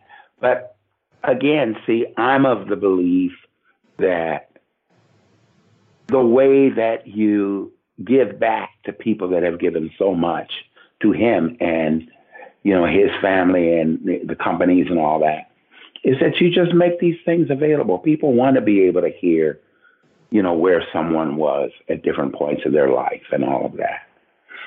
So I hope so too. Yeah. Yeah. And there's a lot of things that could be heard, but that's one that's special. Yeah. When Michael was in Bahrain in the studio with you, what were some of the things he was saying around the song? Like, how did he feel a sense of urgency about getting it out for the Katrina victims? Absolutely. And there's a lot, like I said, that I can't really go into. Yeah. But for me, I just felt that being able to help people is a big, big thing. And I think with him coming back into the marketplace and starting at a place like that, which would have endeared him and many others to people who were really in need, I mean, you know, that was ideal. And I think that maybe people were looking at it like, since he was no longer engaged as he had been at one point with companies and deals, that maybe it wasn't going to be made so easy to do. Yeah. I don't know. But to not help people was horrible for me. Yeah. Really. I mean, we can look at what's going on with people in our country right now. And we're talking about people who are experiencing a level of devastation I can't even imagine. And I've lived through some earthquakes and stuff like that, but I can't imagine what they're having to deal with, when it will be corrected, what will happen, let alone the people that went through this last year in Houston and the Katrina people that are still suffering to this very day. Yeah. It's hard to take. You know, it's hard to take. A little birdie tells us that you were in attendance at a very famous event, pretty much the only time, I think, that Michael Jackson and Prince were together on stage. Oh, my God. And I think I can't remember what performance it was, but James Brown points out to the crowd and gets them both up on stage. What do you remember of that night? What did Michael think of it all? Yeah, that was a very special event. I think you're the envy of everyone that you got to be there. Well, it was very, very interesting. James Brown called Michael up on the stage, and Michael just had an impact. It was just unbelievable. I mean, it was a very strong impact. James Brown, though, good grief. I mean, you're talking about a phenom. And so Michael came up, and people kind of liked him, and he was singing, you know, a slow version, and then it went up tempo, and he's dancing and doing his thing. And then they invited Prince up on the stage, and Prince just wasn't connecting with the audience like Michael had. He just wasn't. And so he was trying different things, trying his Prince hand clap on beat 2. That wasn't working. And he took a shirt off, and he was trying to play guitar a bit. That wasn't quite connecting. And then he was dancing and he did the spin and leaned over on a Roman column. And it was a prop and fell off the stage. Now, there is more to this story, but I would not want to. It's something I would say privately, but I just can't say it in a public way. Yeah. Sure. But I'll tell you this, it was unbelievable after that. I'll just tell you that. Oh, it got crazier. Oh, my goodness. Oh, way crazier. It did. Oh, I'm so curious, John. Come on, spill the tea. I can't do it because, we're doing a more formal thing, like recording this stuff and everything. Yeah. So, I wouldn't do that. Just like there's things I'm not saying about Michael that I just wouldn't say. Yeah. Period. Yeah. But this one was special. So much. I have so much respect for his legacy. So. Absolutely, though. Yeah, that's it. One of these days in person. So, John, there's a question we really like to ask all of our guests, all of our special guests, you being especially special. And that question is, how should Michael be remembered? I think it's clearly on the list of small handful of some of the greatest performers that have ever lived, along with having a high measure of humanitarianism and contributing to humanity in so many ways. I think that's what's most important when it comes to remembering him, because there's been so much negative and dark press surrounding things that just feel so unfair from my point of view, I'll just say. Most of the time by people that didn't know him. You've had all kinds of people that have made claims and turned around and said they were paid off and all of these kinds of things. These days, we can hear so much about so many different people. It's unbelievable. But what you can't manufacture is the success and the connection that he's demonstrated all over the earth and his contributions, which outdistance pretty much any entertainer that's ever lived. Mm-hmm. Those are the things I think matter. I mean, to those who really knew him more intimately, there's just lots of other things that we'd like to see people remember. But that isn't what the public got to see. And I think what he gave the public was a lot. Mm-hmm. A lot. And it's deserving of respect. I'm hoping that at some point, either this estate or a future estate will make sure that those things are viewed in the proper light. He's done so much music in his life, there should never be a question of did he sing on something. Goodness. Right. That's it. That's ridiculous. Yeah, that's what I think. I think he's helped and benefited so many people. I mean, I'll just give you one simple example. Here in Los Angeles, we had a big venue for the major artists to perform in. It was called, the Forum. And the Forum is where the Lakers basketball team played, and they would have all kinds of other events there. And Michael wanted to perform there. That venue wanted to take 40% of the money that was made in merchandising and lots of other things that were viewed as unfair at that time from somebody like Michael, who they knew was going to sell out everything. He refused to do it, so he went to a smaller venue that was called the Sports Arena, that is next door to the big Coliseum that had the Olympics in it several times here in LA and things like that. So this smaller venue required him to do more days. But just to give you an example of what that means, if you were going to the Sports Arena and you wanted to park, there is a lower class Black community and Latino community that lives around that area. People would stack parked cars on their front lawn, and charge $10, $15 for parking. So let's say, every night that he did that show, that family was able to get, 10 cars up there, and maybe they make an extra $100 to $200 a day of those shows.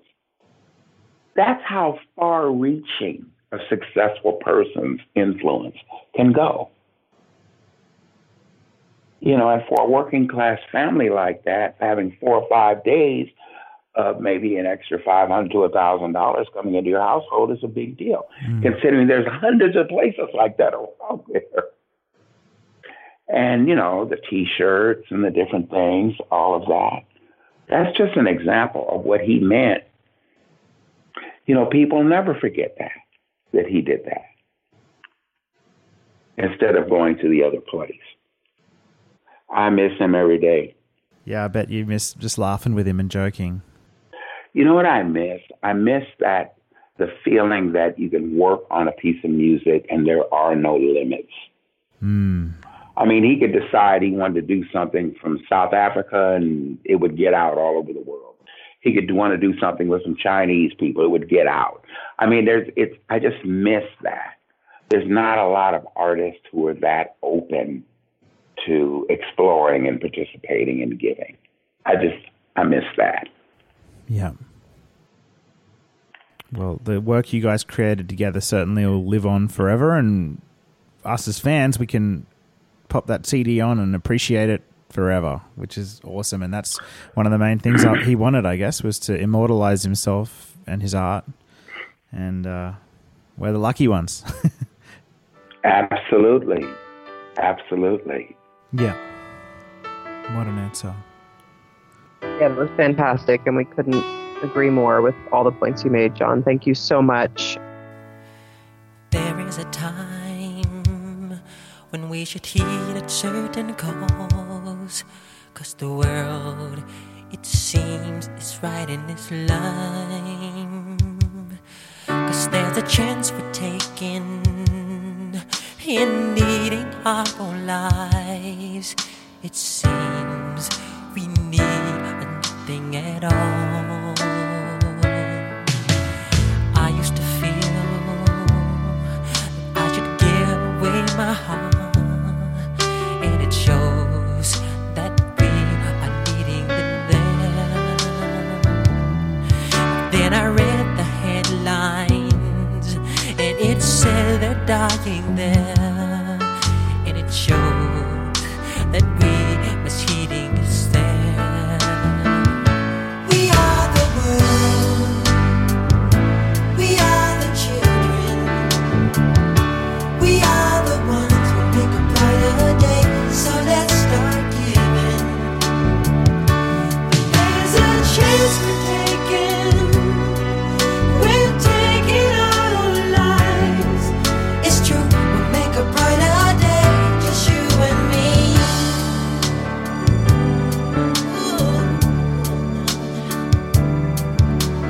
Give them your heart, and you will see that someone cares, 'cause you know that they can't feed them all.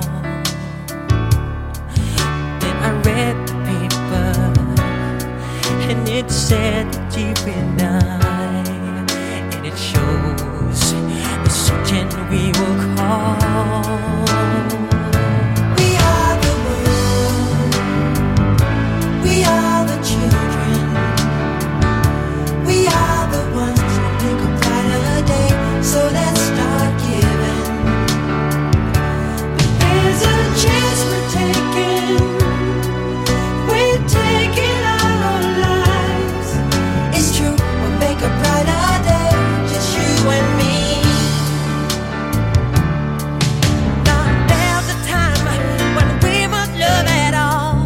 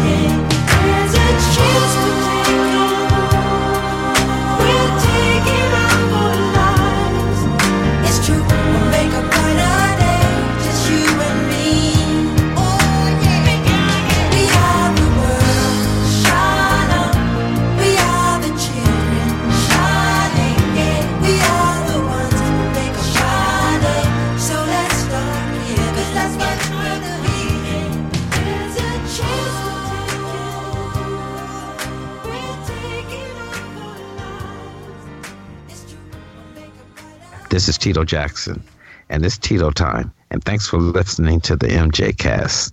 To look at what you're doing these days, do you have any passion projects or events that you're involved in that we should know about and can tell to our listeners about?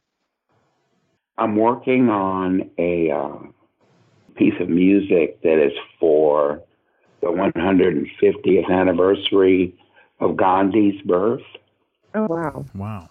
And it's a collaboration with Shaka Khan and Sonu Nigam from India.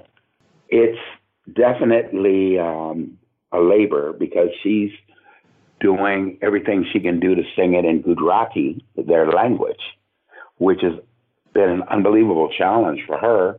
But that's what we're doing, and that'll be our contribution to his 150th anniversary. Wow. Cool. Can't wait to hear what comes of that one. That's going to be awesome. Yeah. Yeah, it'll be interesting. I hope that, that you're able to hear it. Yeah. Yeah. And if fans and of Michael Jackson and listeners of our show want to connect with you, John, where's the best place they can do that? Do you have a Twitter or Facebook?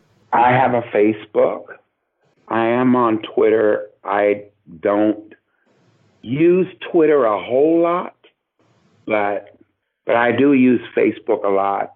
And that would probably be the place that I would be most likely, found. Yeah. If there was one or desire for a response, Yeah. No worries. We'll link that in the show notes. It's facebook.com/ and I don't know how to say the word, Jan. Johnny Babu. Johnny Babu.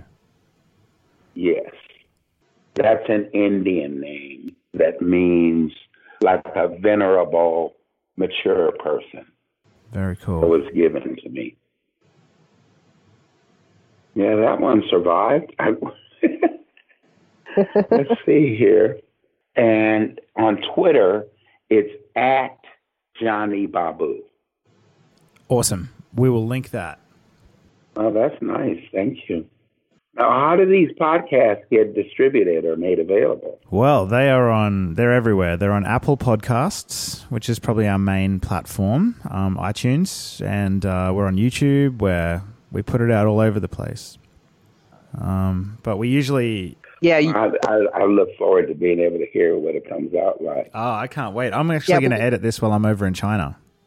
Oh, that's nice. Well, I hope you have a great time in China. Thank you. And John, we'll be promoting it a lot on Facebook and just everywhere that you will definitely see. So it will be very clear how you can access it and listen to it as well. Yeah. So. Well, thank you. Thank you for your time. Well, John, thank you so much. You're welcome. Oh, sorry. Go ahead.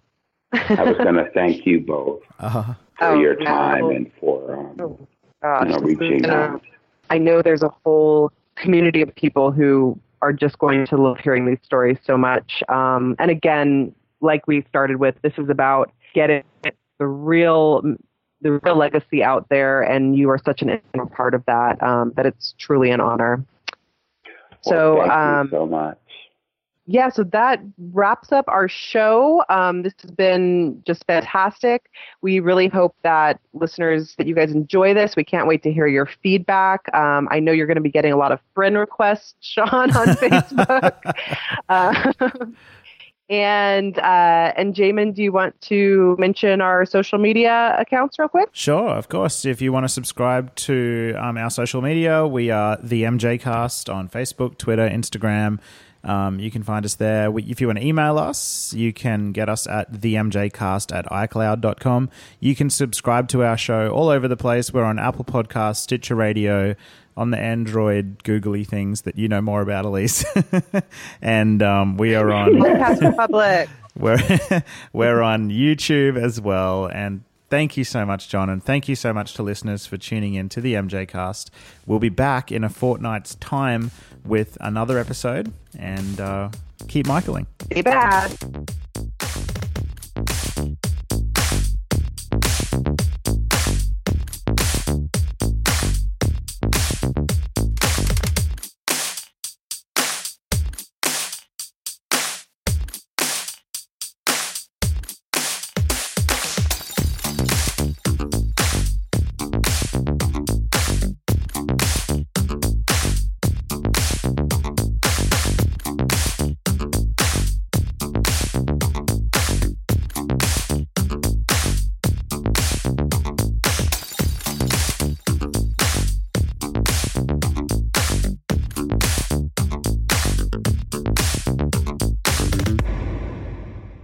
Elise, could you say a few words? I'm really excited to have John on the show and get to talk about some of his great stories. Awesome. And John, could you say a couple of words for the test? Yes, you be safe over there in Australia with all of those, geographical challenges that exist, from the animal kingdom. I may just have to keep this test. That's great. All right, now. Can I ask you one other question first? Of course. Is it really true that people are water skiing behind boats with crocodiles on the sides of the inlets? Yeah, that's a thing. So that's ridiculous. Crocodiles, they're if you go out to regional Australia, especially northern Australia, crocs are pretty common. So there was a story about a month back where a bunch of Vietnamese people that were fishing out on boats, they weren't meant to be, but they were fishing in these river systems in rural Australia. And something happened. The police found out they were there or something. So they all jumped off the boat and ran off into the forest. And most of them were caught, but 2 still haven't been found, and we're pretty sure they've been eaten by crocs. Oh my God! So things are fast.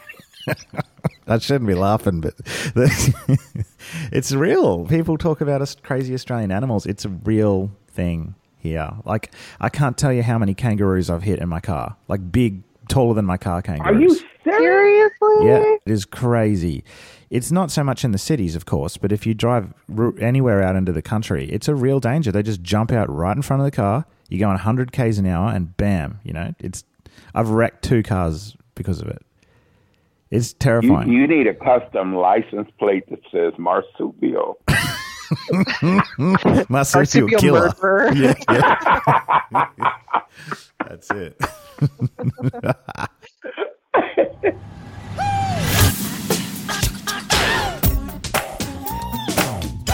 The MJ Cast.